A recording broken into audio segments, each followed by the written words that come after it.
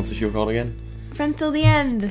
Hello everyone and welcome to Friends to the End, your helpful episode by episode guide to Friends, where we sit down, watch episodes of Friends every week, drink too much, and generally wish that we had friends as good as the Central Perk gang. I'll say. I'm your host Michael Clancy. I am joined once again with my occasional drinking buddy, Elizabeth Lovely. Hi Elizabeth. Hello. How are you doing this week? I am well, thank you. We have just finished watching Episode 3 of Season 1, entitled The One with the Thumb, originally aired in October 4th, 1994, to 19.5 million viewers, Elizabeth. Wow. Simpler times back then in the old, early mid-90s. I wasn't in America at the time, but I think, you had about 3 networks to choose from, so I suppose the country was divided up. It was just this and the same episode of Sesame Street shown over and over again. Is that about right? That sounds about right. It's only the 3rd episode, so that's pretty impressive. It's not bad, although it's a dip. I think they're down from 20 million from the first 2 episodes, so the cracks are already starting to show. I wonder if this plucky show about 6 lovable underdogs will make it. Well, seeing as how I'm the only person that's alive that has never watched the show from start to finish, I'd say that it has quite a good following. Yeah, we'll see. Right, well, I know you're tired, so we best crack on so you can get to beddy byes. We begin with the I don't know why you needed to say that. We begin with the typical, what's becoming the typical pre-credit banter between the gang in Central Perk, where they're just sitting around drinking cups of coffee all day, not going to work.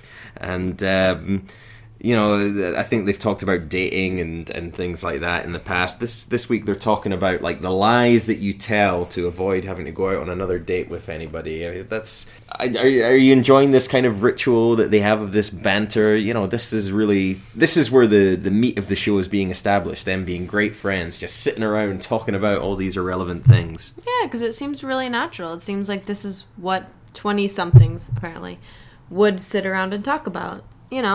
Oh, it's not me, it's you. These lines that they've probably all heard a few times that ring true, and it, just shooting the shit, pretty much.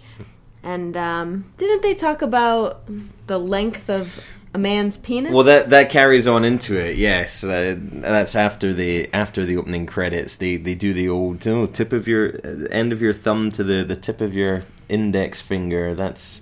They don't come right out and say what they're referring to, and obviously when I watched it for the first time as an impressionable 11-year-old, I had no idea what they were talking about.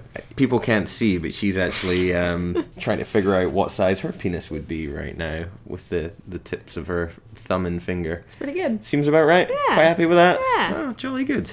So that's the opening credits sting. While we're on the subject, let's talk about the opening credits, because it's one of the most iconic. Well, you have your problems with the opening credits, and we'll get into that, but it is one of the most iconic theme songs of any sitcom, certainly. The Rembrandts' I'll Be There For You is... What do you think of it? Does it work for you? Yeah, I think it's cute.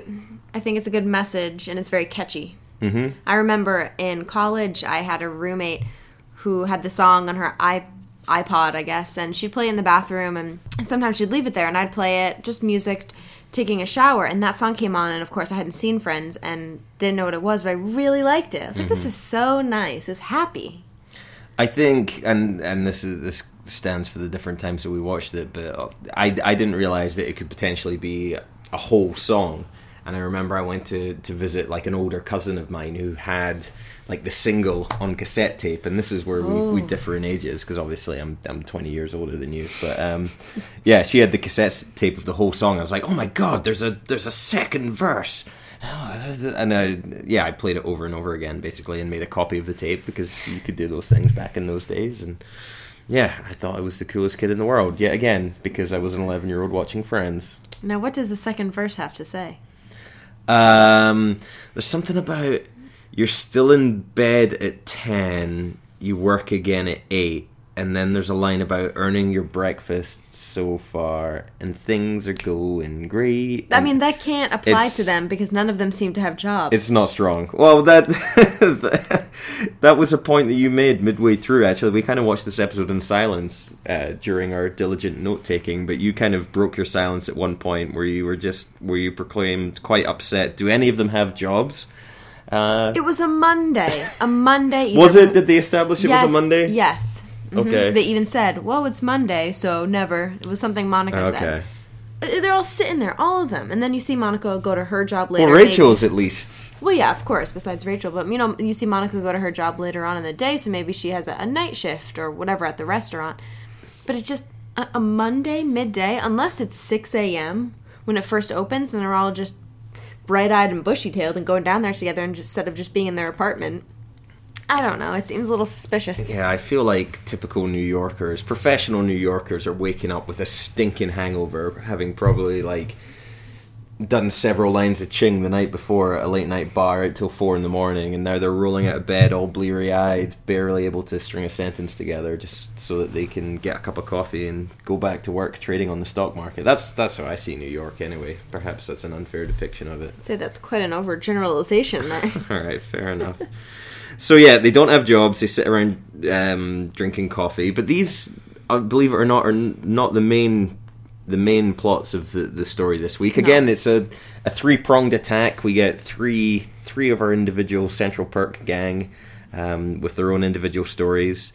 This week, well, lo and behold, we get a Phoebe storyline. I never saw that coming. It's she gets the heavy storyline that every big series has to tackle. Her bank has given her too much money. Oh no, that very relatable storyline. Yeah, but I get what you're saying. Your sarcasm is wonderful. But she's a very honest human. Oh, bless her. No, even she says, it's karma, or it's karmic debt, I think is something, the line she said. And it's true. She gets $500 in her bank statement that was not her money. So she doesn't think that's right, lets the bank know, and they end up crediting her another $500 and giving her a football phone. Mm-hmm. I mean, look, I know I'm being a little bit sarcastic, but, when compared to, Ross, whose wife is a lesbian and has left him, and Rachel, who is left her husband at the altar, her fiancé at the altar, it's not exactly... There's not a whole bunch of potential for, a series-long arc with this storyline. It feels like you're just kind of throwing this to her... You're throwing her a bone just to kind of give her a little something to do. I guess. It seems unfair, but she really hasn't had much yet, so maybe this is the introduction to more of her character, and that she's the only one of the group that would give money back, that wouldn't feel right about having something that wasn't hers. Well, that's true. She didn't earn. She's the only good person. Well, I wouldn't say she's the only good person, but we're being introduced to her as the only one so far because they all made a stink about you keep the money. She's the only one that really would think about someone else, which is shown by her giving the $500, the other $500 in the football phone to a homeless woman who she seems to know on a first name basis, Lizzie. Lizzie, played by a terrific character actress, Beth Grant, who people will know from, she's in everything, probably most famously perhaps Donnie Darko. So this is years before her commitment to Sparkle Motion. She's hit some tough times and she's living rough there on the streets. Well, regardless, it is nice to see Phoebe with a storyline, certainly, but it's not like a big heavy hitter. It's not as if it could have, serious ramifications or serious, health ramifications. Unlike one of her other storylines, oh my god, lifted straight from an episode of Saved by the Bell. this grown man Chandler, he's smoking cigarettes, Elizabeth. After 3 years. Oh, he was doing so well. 3 years sober. I mean, if ever, we've talked about the 90s fashion and the 90s haircuts, but if ever there was a glimpse into the glorious paradise that was the 1990s, smoking indoors, smoking in public places. Mm-hmm. God. I remember that. I remember that too. Yeah, you go into a restaurant and you have smoking or non-smoking sections, and I remember my parents always saying, non-smoking. It was not even a choice, non-smoking. Not even a choice. Oh, no. You see, I mean, you're very vehemently against smoking. I grew up with smoking. I've never smoked myself, but I had a lot of friends that were smokers. I lived with 5 smokers at one point. We used to go to the pub. It was funny, we were in university when in Scotland they instigated the smoking ban. And, it used to be, everyone would sit around the table having a cigarette, having their pint, and then overnight the cigarette ban came into place, and the table would clear as everyone was like, yep, let's go for a cigarette, off we go. And then I would be left with just a table of drinks sat around me, looking like the sad, pathetic alcoholic with no friends at the table. So yeah, what a glorious time for a smoker to be alive in New York City for Chandler. And he takes full advantage of it. But his pals, the Central Perk gang, they're not happy. No, they think it's gross. They're ashamed because he did well for 3 years, kicked the habit, and he took one puff and got addicted again. And I think they were kind of disappointed in him since he had done so well. Oh, are you not a little bit put off by their bloody holier than thou? Ooh, how can you smoke? How can you do that to your body? It's just, I'm with Chandler. You're asking me personally because I think obviously it's addictive, but the health ramifications are serious. I'm with Chandler with all the way in this episode. What? You get an insight into his life and into his work life. You see him in that tiny little cubicle that's about to crush his spirit as well as crush his bones into the ever decreasing size of that cubicle space. He's got this soul crushing job that he hates. He's got this he's got no girlfriend. He lives with this greasy Italian cliche, and he's got one little glimmer of hope. This little glimmer at the end of a cigarette stick that he's sucking out. It's an extension of his body that's been missing him. He gives a wonderful monologue at the beginning about how it's a part of yourself. And his friends, just rather than supporting him, rather than being friends, rather than being there for him, Elizabeth, they're giving him all kinds of shit, making him feel bad. It's a part of him, Michael, because he is an addict. And when you have an addiction, you can't separate yourself from the thing that you were addicted to. Therapized. All right. You take your hat off there, Freud, and you sit back down. It does lead to a pretty fun scene where Chandler does call them out on their hypocrisy, basically, where they're all in Central Perk, and he's like, "Oh, this is just a flaw that I have. Do you hear me, giving Joey crap for grinding his knuckles, or for Phoebe for chewing her hair, or for Ross being a pedantic fuckwit?" No, he doesn't, and then that leads to a bit of bickering between the group. Yeah, it drives a wedge, and everyone was angry right away, and I can understand why, and I thought they were going to take it further in this episode, but they didn't. They all just kind of were like, okay, we all have flaws. I thought they'd actually keep the anger for the rest of the episode until it, magically resolved at the end. Well, I don't want to spoil too much, and we're certainly not going to spoil big things about you, but the sort of friends getting angry with each other and throwing each other under the bus, that is a trope that is returned to many, many a times throughout the series. So that's it, and in ever increasing ludicrousness as we go on. So this was just kind of a precursor. You're going to see a lot more of that coming forward. Oh no, I hope Phoebe's not involved. Well, I can't remember, but we'll get to that. So that's 2 of the 3 of our storylines so far, but there is a third friend that gets a bit of a storyline, and it's old Unlucky in Love Monica. Unlucky in Love She's Monica. got a boyfriend. Yeah, Alan. And this is going to lead us to what is going to be a recurring segment, I think, in this show. Whenever one of the Friends gang has a date or has a recurring love interest, it's a simple section that I would like to call "Would You?" So, Elizabeth, seeing as the heterosexual female, I'm going to put it to you, Alan. Would you? He's for people that haven't seen it in a while. He's a tall mountain of a man. Apparently, the distance between his thumb and forefinger is pretty reasonable. He's got a strong jaw with an equally strong beard. Maybe the beginning hint of a Fraser Crane receding hairline, perhaps. But oh, no. but good banter anyway. Good banter, and that's one of the big things in the episode, is he kind of wins over all the Friends gang who don't normally like Monica's boyfriends. They normally find a flaw, but he makes a joke about one of Monica's exes and kind of wins them over from the get-go. Mm-hmm. But did he win you over, Elizabeth? Would you, Alan? No. No? No. But he's so great! Would you? Michael, would you? No. Alan? No, I wouldn't. I have to say, and that's not just a straight up, straight guy talking. I think there will be examples. In fact, before the end of episode 2 or 3, there's definitely going to be an example of a would you for Monica's boyfriends that I absolutely would. But we'll get to that in all good time. But no, I wouldn't. It was very much a case of we spent the whole episode hearing about how great Alan was, but we never got to see it for ourselves so much. So perhaps if we'd seen a little bit more of that Alan charm, maybe I would have fallen for him a little bit harder. Sure, but the charm really didn't rub off on Monica, did it? Well, that's kind of the big thing, yes. In a big ironic twist, finally Monica has a boyfriend that all of the gang like and can get behind, but Monica's just not feeling it herself. No, she's not.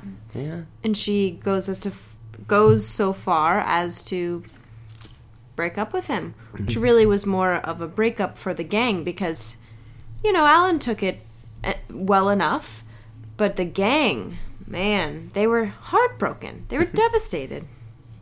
Yeah, they were, and they do play it off quite nicely. She kind of sets up the scene where she breaks the news to them that she's breaking up with Alan as a breakup scene with them, and they kind of react accordingly. Kind of throwing up a lot of the things that they talked about in the pre-credit sting, and then. In a further twist, when it gets to the scene where she breaks up with Alan, he's okay with it. He's upset. He's very fond of Monica. But what's the big button that they go out with on the episode, Elizabeth? What's the big joke to send us all away, chuckling into our Friday nights? Well, it turns out Alan does not like the friends. Oh God, he doesn't like Monica's friends, even though he was helpful with Chandler and helping him. Giving him words of encouragement for him to stop smoking. Just like that, over the phone. But God, apparently, he didn't like them. And that's the fun part. I mean, this episode, I think more than the others, we talked about how they had separate storylines in the last episode as well, but they really do a good job of tying the three plot threads together. Obviously, you have Rachel, Ross, and Joey not doing a whole lot this episode, but they're always there providing commentary for each of the storylines. But yeah, there's a nice little crossover towards the end as Alan gets on the phone with Chandler and manages to convince him to give up the cigarettes. So there's a little intersection with that. And then it also plays into Phoebe's storyline because Phoebe, as we mentioned, she gives away the $1,000 that her bank has given her to the homeless lady, who in return is like, oh, I gotta do something for you. I'll buy you a soda. So she buys Phoebe a soda, and this is where the episode gets its name. But what's because inside her soda can, a thumb. A thumb. A thumb. Now, is this a common thing in your American sodas to find body appendages floating in your cans? I'm pretty sure it's just within fast food chicken. Oh, really? Things like that. So soda. I mean, this is again a very '90s show. It's probably more of a '90s thing. But you were just 4 years old, so you probably weren't allowed to drink soda then at that point, so you probably don't remember it so well. But at any rate, Phoebe gets a settlement from the soda company, $7,000. $7,000. Seems a little cheap on the soda company part.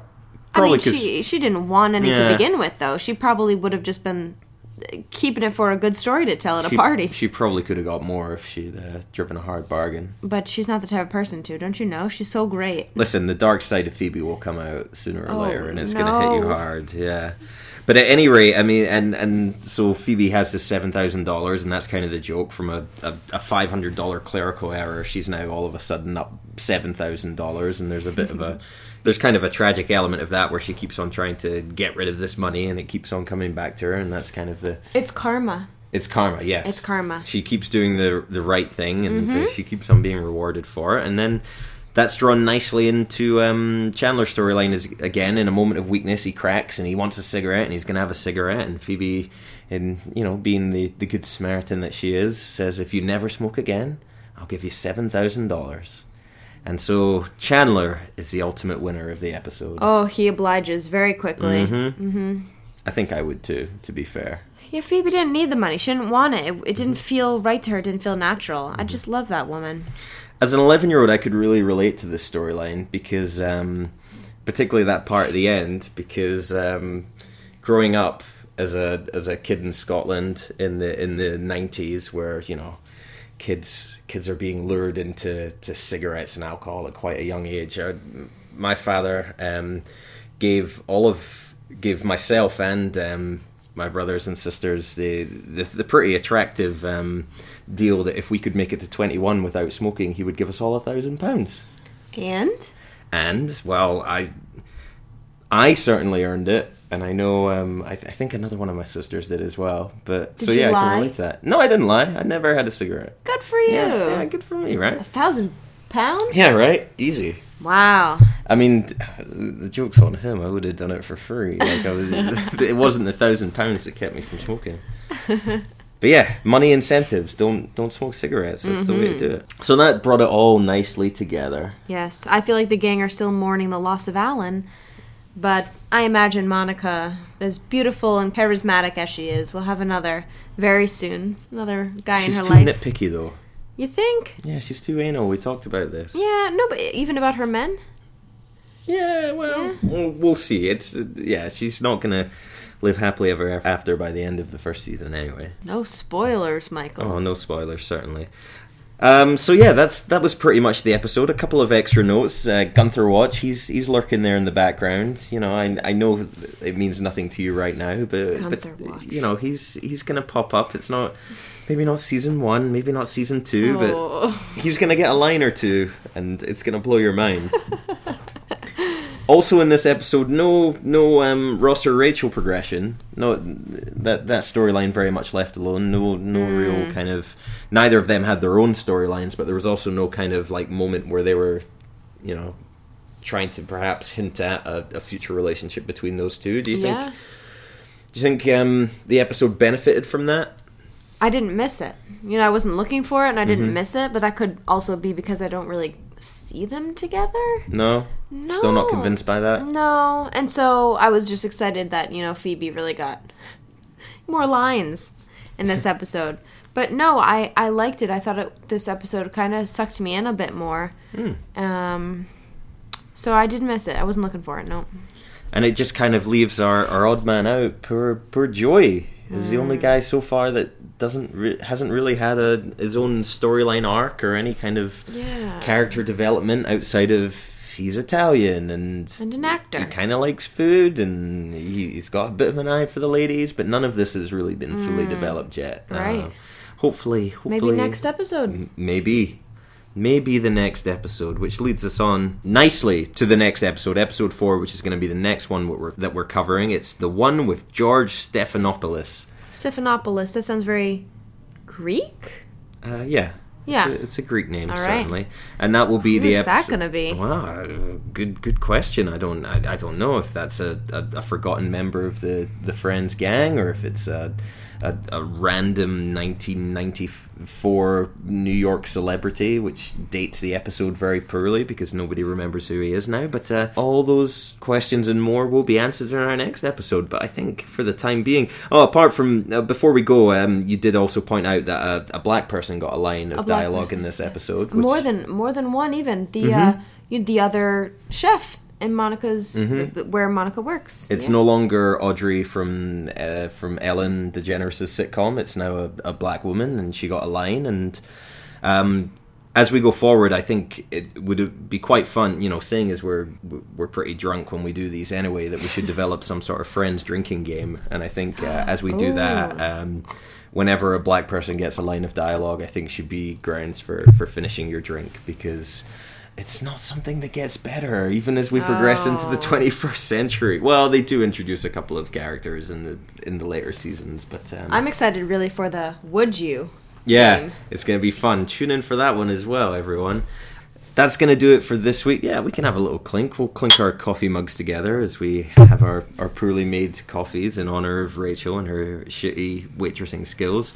But yeah, we're going to be putting together like a Twitter account and an email account and things like that. But we're still in the processes of doing this. You know, for now it's just about the drinking and the friends and all those things. So until next time when we talk about the one with George Stephanopoulos, I guess we'll say goodbye for now. Goodbye. Bow, bow.